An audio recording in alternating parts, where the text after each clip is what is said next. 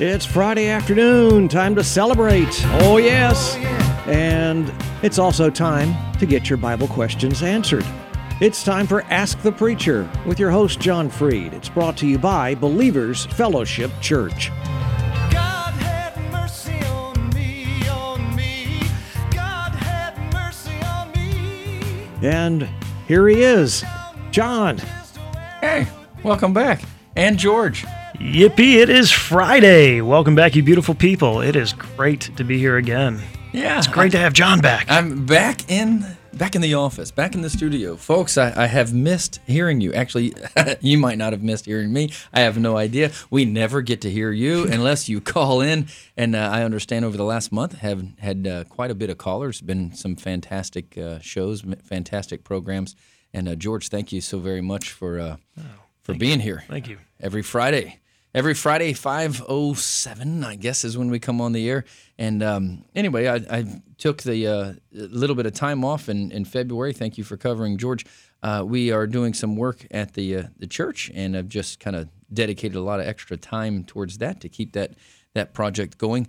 And George, you and I were just kind of talking a little bit ago. I said to Eric, by the way, thank you for all your years of being behind the glass there and running the buttons.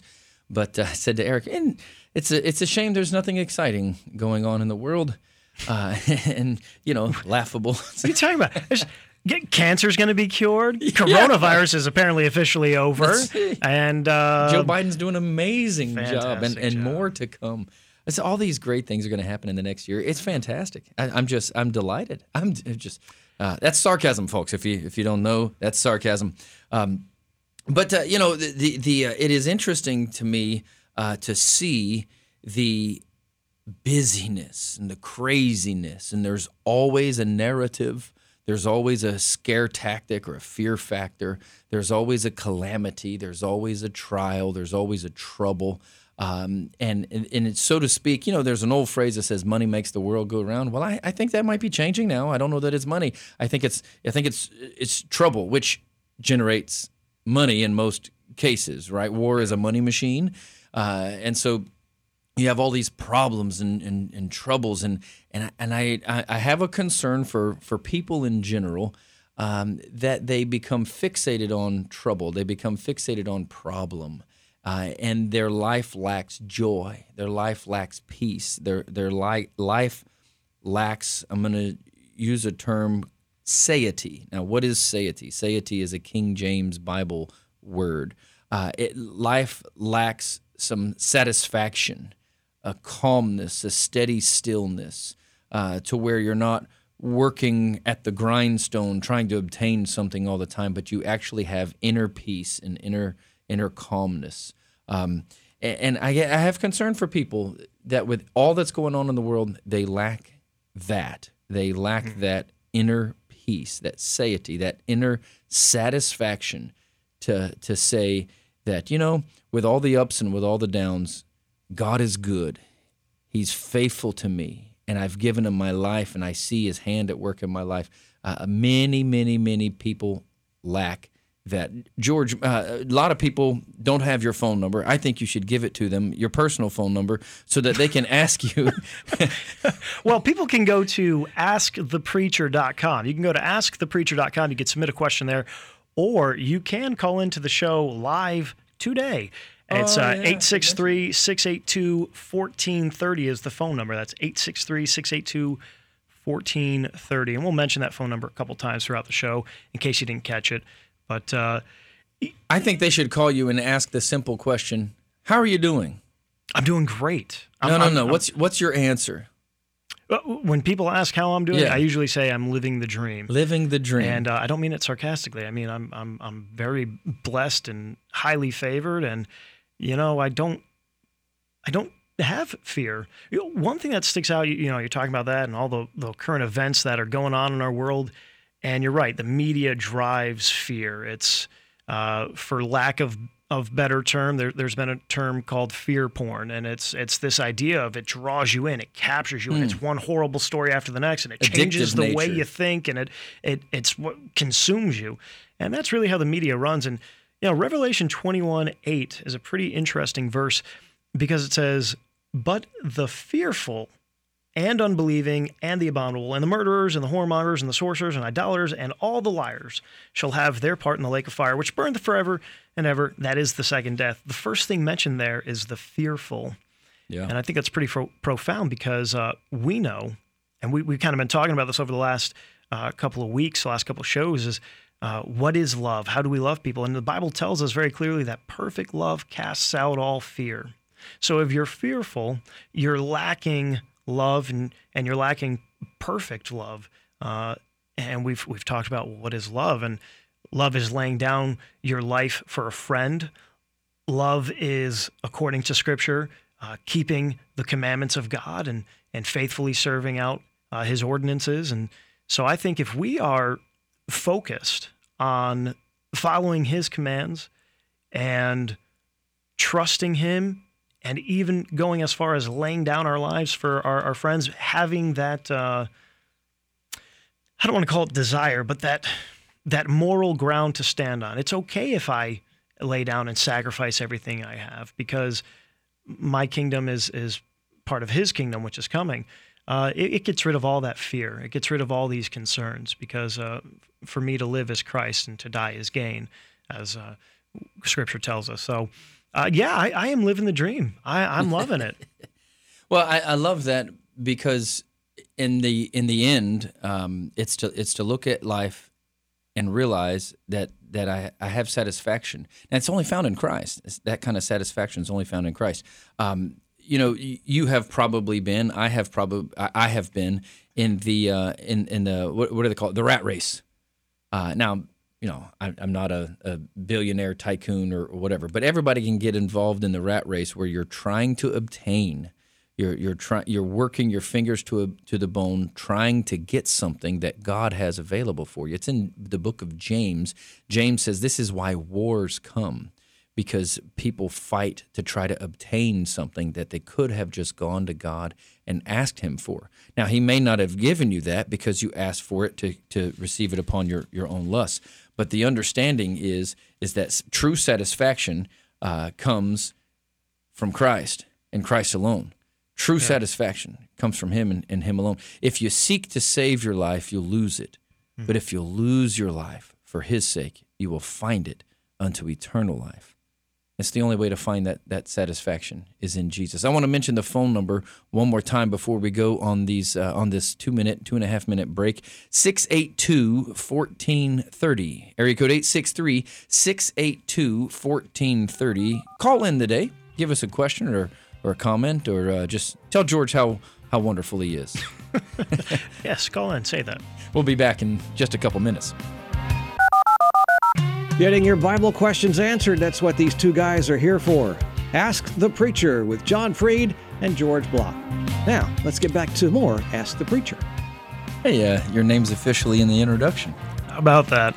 I like it. Sounds good. Hey, the phone number to call in, 863-682-1430. We've had some feedback. People have told us, you guys say that number way too fast. I don't have time to me too. to type it in. It's 863-682-1430. And you can ask a question about anything, whether it's current topic, if it's a biblical concern or question, theology, doctrine, whatever, we'll do our best to answer it. Okay, so George, I have a question for you. The question will just automatically bounce back to me, and we'll talk about this for a second. It is my understanding that tomorrow is your anniversary. It is. Congratulations. Thank you. And your anniversary is Sunday. Yeah, so you Oh. got married the day before I did, 10 years later, but that's all right. So my wife and I will be married for 23, and you'll be married. Hold on. Uh-oh. It's 11. 11. I said okay. 12 earlier. It's 11 years. 11 years. To the most wonderful woman in the world. You're might I smart. add. She's probably listening. So marriage. Let's talk about marriage. That's for those of you who don't know. That's Princess Bride. Come on, people. Why we are here today. good job, Eric. Well done. So, marriage in 1 Corinthians chapter 7, Paul, the Apostle Paul, gives us some writings concerning marriage. And 2 Corinthians chapter 7. Paul gives us some writings concerning marriage. I just want to ask you this: relate marriage of natural man and woman, because that is God's design of marriage. A man marries a woman, and a woman marries a man. Not all this other crazy stuff that's going around in the world today. Correct, yeah. So relate that to the heavenly picture, the spiritual picture of Christ and his church. Ooh, that is a really good topic that we could probably talk about for about 6 hours. Yeah. And to do it justice, I think we actually have to start all the way back at Adam and Eve and look at how Adam, and again, you guys kind of know the rules if you've been listening. When I say the Bible says this, I'm not going to read the scripture necessarily because we are condensed on time. But when we look at the story of Adam and Eve, we have this guy who is created perfect. He's created without sin. And he sees this woman that God made out of his rib, out of his side. And that right there is an interesting nugget of study and truth, how Christ was pierced, and out of his side being pierced, his new bride is created through what he has done on the Good cross. connection, yeah. But then we see that Eve is seduced. And the word when the fall of man occurs is that she wasn't tricked. She was seduced to fall for this lie of this Nakash. And we talked about that on previous episodes, this shining one. And after her seduction to fall and disobey God's word, Adam, who was supposed to be her covering, he was supposed to be the one responsible to protect her and to guide her, he now has a choice. He has not yet partaken in disobedience to God. He failed, but he didn't directly disobey. But he's perfect. And Adam, throughout the scripture, is a foreshadow of Christ. Mm-hmm. And Adam loves his wife so perfectly that he doesn't get seduced. He willingly chooses to take on her punishment. He becomes sin for her. And when God comes later on and says, Adam, where are you? He's the one who says, well, God, I messed up. Of course, he then blames the woman, which was his first evidence of his sinful nature appearing. He relinquished his responsibility, but it's a foreshadow. And, Romans goes on to explain how as sin entered the world through Adam, life comes through Christ. And there's a whole lot more. The church originally started at Sinai. God made a marriage covenant between the children of Israel and Moses, and that's what the whole law is about. It's this marriage covenant. But relating it specifically... Well, you take that, and then you go on into the prophets later on, Malachi and Haggai, and those prophets, the minor prophets is what they're called. You have this term literally of divorce, and God saying, I divorce you because you've divorced me. I mean, you have this marriage picture throughout. Like you said, in Genesis with creation, you have a marriage picture in the law with Moses and the children of Israel. You have a breaking of covenant picture in the prophets. And you have a marriage picture in the new covenant as well. Well, and talking about that divorce, and again, this would be a 5-hour study. Yeah. We got 5 minutes here, so we're going to kind of condense it down. Even that divorce, he divorces verbally the northern kingdom, but the southern kingdom he didn't divorce yet. He couldn't. Because the law is the constitution of his monarchy. Spoiler alert, when Jesus comes back, he will reign a constitutional monarchy because he can't violate his own law. So he had to fulfill the law of divorce to not violate it. And that's why when God became flesh and dwelt among us, Yahweh, God of the Abraham, Isaac, Jacob, reveals himself as Yeshua, this carpenter who was born of a virgin. Everything that he went through during his crucifixion, being betrayed for 30 pieces of silver, well, that's how much, according to the law, you would buy an unfaithful woman for. Him going before the council, drinking bitter herbs when he was on the cross, allowing his stomach inside to swell, all of that was the law of divorce. Because what he was doing was divorcing the unfaithful ethnic children of Abraham because said, they were ethnic children they of were Abraham. unfaithful to keep the marriage covenant. So Jesus in the flesh, being ethnically Jewish, was fulfilling both the role as a bride, ethnically born of Abraham.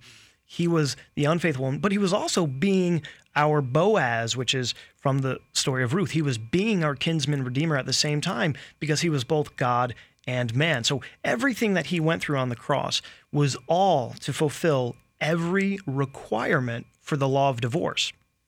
Because what happens then is he and Romans and Hebrews and Paul in many books goes on to explain how those natural, ethnically, physically descendants of Abraham, they were cut off because of their disobedience and unbelief. And now anybody, whether you're ethnically Jewish or ethnically Gentile, can be part of his family, his new bride, which is, in our current modern day ceremonies, we have a pastor, a preacher, a priest, a sea captain, somebody of authority preside over the marriage covenant. Sea captain. I guess it still happens that way. Could happen, right?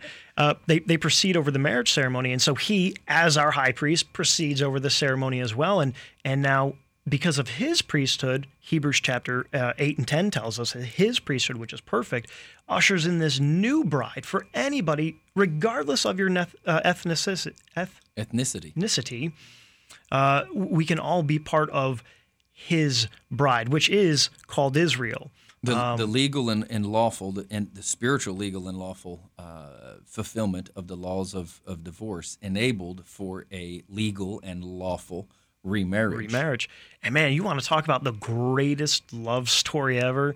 Think of the depths and the heights and the width of his journey to take this bride who was unfaithful, and that is not just Israel as a whole population or as a nation, but us individually, so unfaithful to him.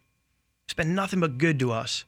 And he goes so far out of his way to where he would be nailed to a stake, a tree, stripped naked, beaten to his bones, unrecognizable, all the while being mocked, being shamed, being ridiculed, and the whole time thinking, I'm doing this because I love you.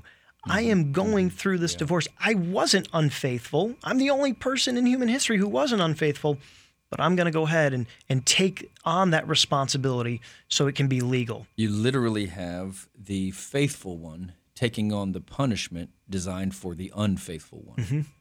He's saying, I'll be treated as the unfaithful one so that this covenant can come into full conclusion, so a new covenant can be established, potentially with the very same people. Yeah. Potentially. It was established in a new and living way. Well, we have run up to the bottom of the hour. It is time for us to take another break. Please call in if you have a question or a comment that you'd like to give us. The number is 863-682-1430. 863-682-1430. This is John Freed along with George Locke today. This is Ask the Preacher. We'll be back. This is the program where you can have your Bible questions answered. It's Ask the Preacher, brought to you by Believers Fellowship Church. Here's George and John. Hey. Welcome back to the program. Hey, just a reminder, the phone number to call in and have your questions answered is 863-682-1430. Just before the break, we were talking about marriage and how Christ and marriage. That is very good singing. Love, true love. How there's this connection, this symbolism, this direct correlation between husbands and wives and our relationships in marriage and Christ and his bride, the church, those who believe in him and what he did as our justification for sin. And during the break, we were kind of talking back and forth a little bit, and John brought up some pretty interesting points, and I don't know if you want to run with what you were saying. Yeah, sure. So in Ephesians, is this mic on? Something. Yeah, there. Wow, look at there. In Ephesians chapter 5, you have some of these instructions in 1 Corinthians chapter 7 that talks about the relationship conflicts of husbands and wives and what to do concerning an unfaithful partner and what to do when there's friction even in the unbelieving home when one person is believing, in other words, and one person is a Christian, saved, born again, submitted their life to Jesus, and another person is not. So let's say the husband is unsaved and the wife is saved, and what's supposed to happen there. So you have all these instructions, but then there is sometimes the inevitability of divorce, and there's a proper way and an improper way. And you ran down that line of talking. God gives us all of that picture of covenant and the breaking of covenant, but the thread through all of that is the faithful one. Yeah. The faithful one, who is Jesus. So obviously when he's on the cross, the faithful one is being punished for unfaithfulness. He took on the penalty of the unfaithful one, even though he was the faithful one. And you go over into Ephesians chapter 5, Paul is writing concerning this relationship again of people. And he says in verse 21, submit yourselves one to another in the fear of God. In verse 22, he says, wives, submit yourselves unto your own husbands as unto the Lord. We could camp out on some of these, and people will like certain things and not like certain things, but we won't do that because I want you to see the underlying principle here. Verse 23, the husband is the head of the wife, even as Christ is the head of the church, and he is the Savior of the body. Therefore, as the church is subject unto Christ, so let the wives be subject to their own husbands in everything. But check this out, husbands, love your wives, even as Christ also loved the church and gave himself for it. So you were talking about Christ giving himself for the bride, or God. It was God personally present in Christ Jesus. So God giving up his own self for the unfaithful bride. In this case, the northern kingdoms of Israel in the literal, natural sense, but the spiritual picture is to those, really to any of those that are unfaithful. This is the statement that I think, George, you liked it. I was speaking with a minister friend over in the Tampa area the other day, and we were talking about marriage and marriage counseling and stuff. And he said, I've begun to talk to people. The Lord helped me see marriage covenant, a little differently. And he said, when a husband and wife get married, when a Christian couple gets married, they tend to think, and maybe even non-Christians as well, they tend to think that they're making a covenant between each other. The husband and the wife are making a covenant with each other. Well, there's a sense of truth there, but he said the real covenant should be that the husband makes a covenant with God concerning his wife, and the wife makes a covenant with God concerning her husband. The husband is saying, God, I will be faithful to her because you have been faithful to me. God, I will forgive her when she fails because you forgive me when I fail. The wife would be saying the same thing. God, I will be faithful to him because you have been faithful to me. God, I will be forgiving to him because you have been forgiving to me. God, I will serve him. The husband would be saying the same thing. God, I will serve her. So our real covenant is with God, not with each other. That is the only way, because God can't break his side. People can break their sides, but God can't break his side. He can't do it. It's impossible that he lie. And so when he holds covenant, he's faithful. He holds covenant true to the end. And so I see that, and I think of these scriptures in Ephesians chapter 5, picking it back up in verse 26. Well, verse 25, it says, husbands, love your wives, even as Christ also loved the church and gave himself for it. Verse 26, that he might sanctify and cleanse it with the washing of the water of the word. Now, you related marriage all the way back to Adam and Eve. And Adam, with this woman that God gave, he sees her fall by deception, by being purely tricked and deceived.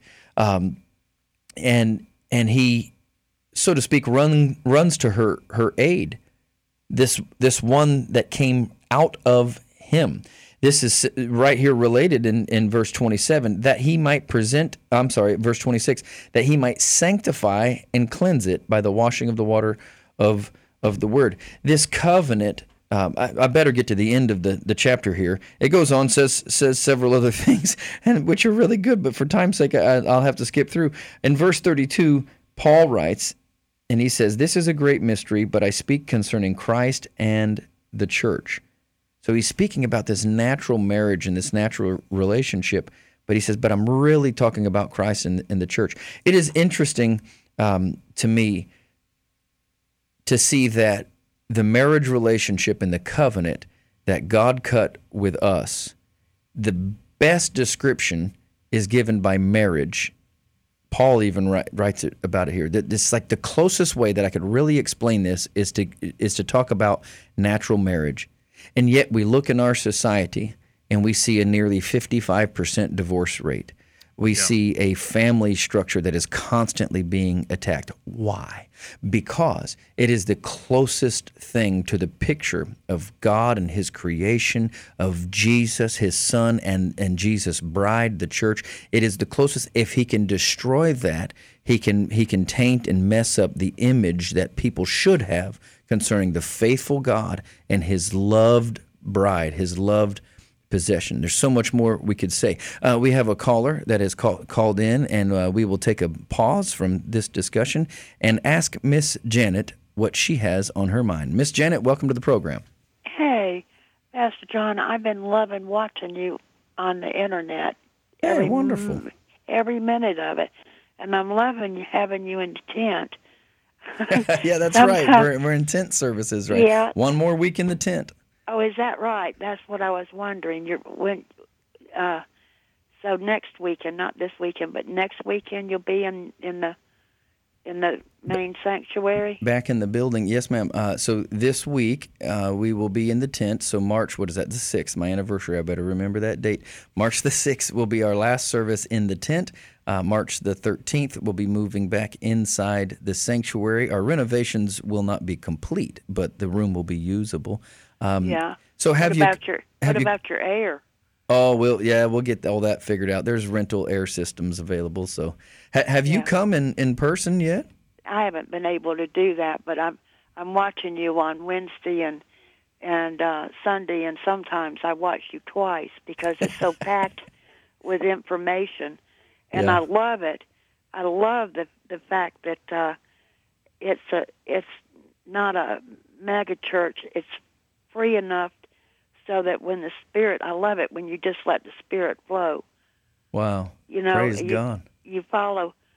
If the Spirit wants you to, even though you might have a plan or an idea which way you want to go, you veer off to do what the Spirit's telling you to do, and I just love it.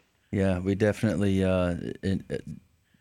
The word just left me, but we want to, we try to, we endeavor. That's the word. We definitely endeavor to follow the leading of the Holy Spirit in the services.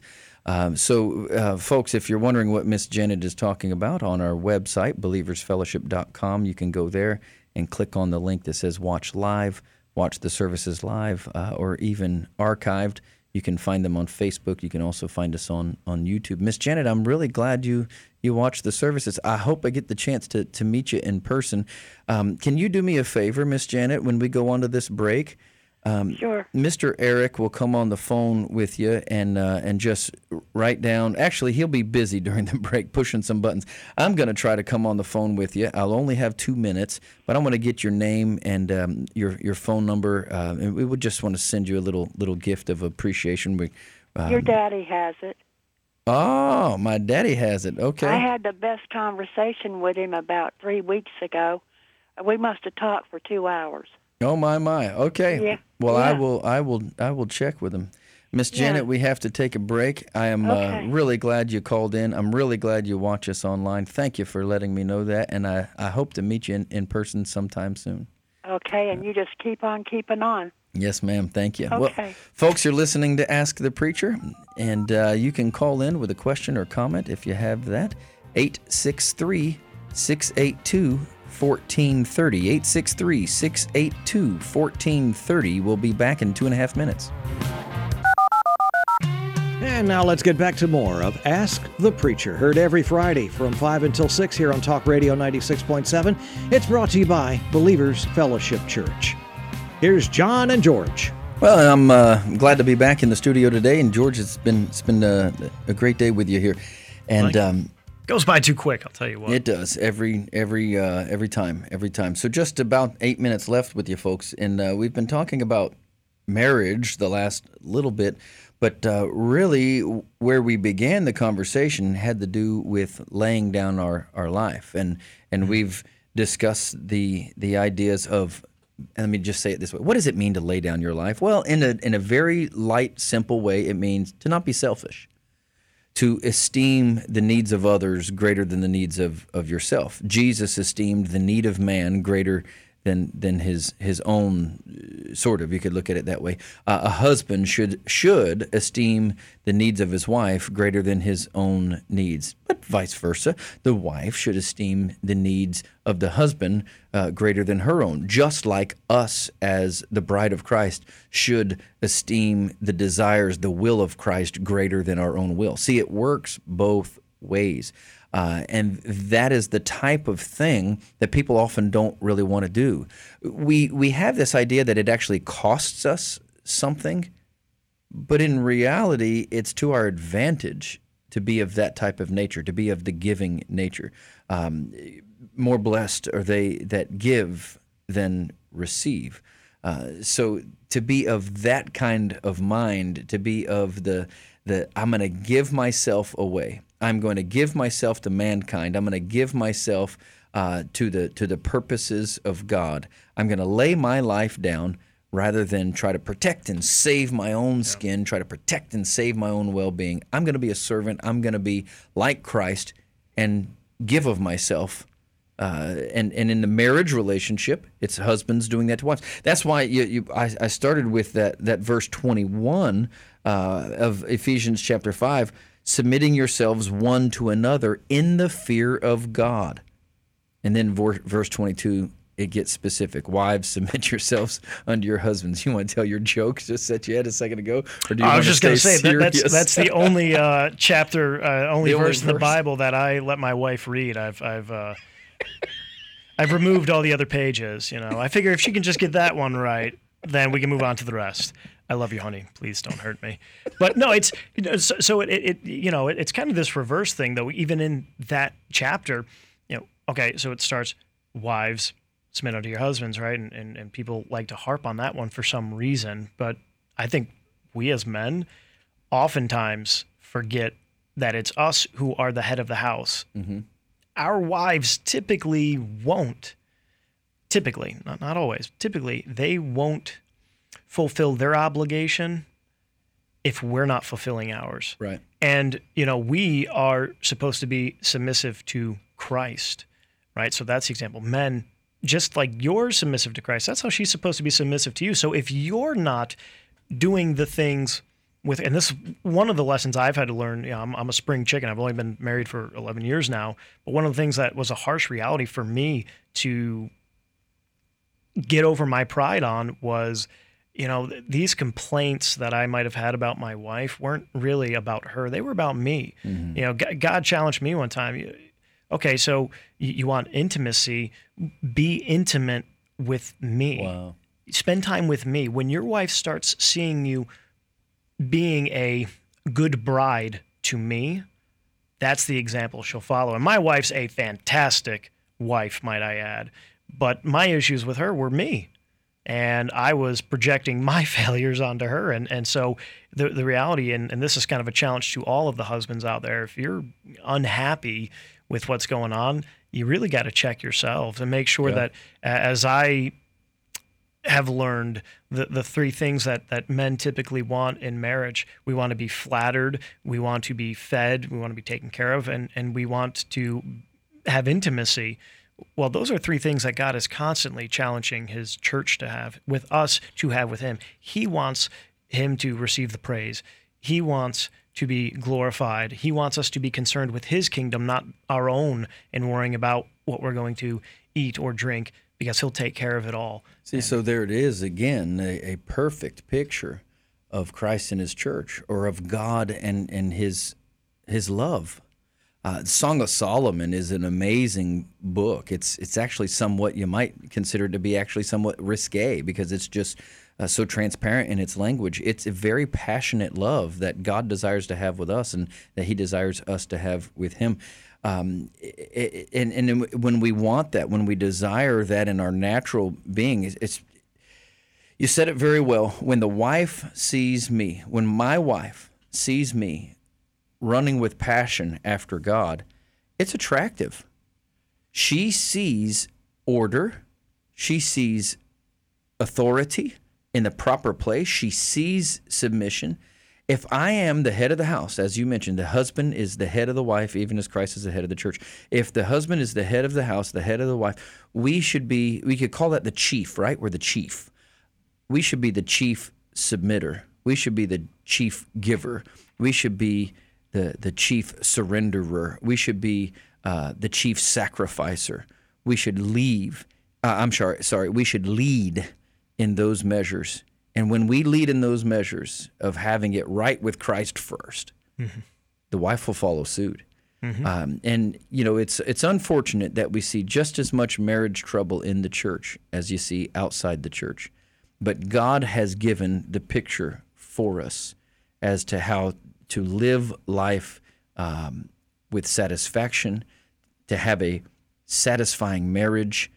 That doesn't mean you're happy every day, but overall, you're like, God, you have blessed me. I'm satisfied with it. The picture is in the Word of God and is given to us by Christ Himself. And here's my final challenge of the day here is just like in Genesis, going all the way back, full circle here, the Nakash seduced the woman who then went to the man. That is why, specifically in the church, we have so many issues. We in the church, we look to women to be leadership indirectly. We as men need to take the lead. And we can do it. Fellas, if you're listening, you can do it. You are strong in Christ. That is what it means to be like Him. He is strength. He is strong, yet He's selfless. So you guys can do it. You know what? Start being the model. I am not asking my wife where she wants to go to dinner tonight. I'm telling her where we're going. Attaboy.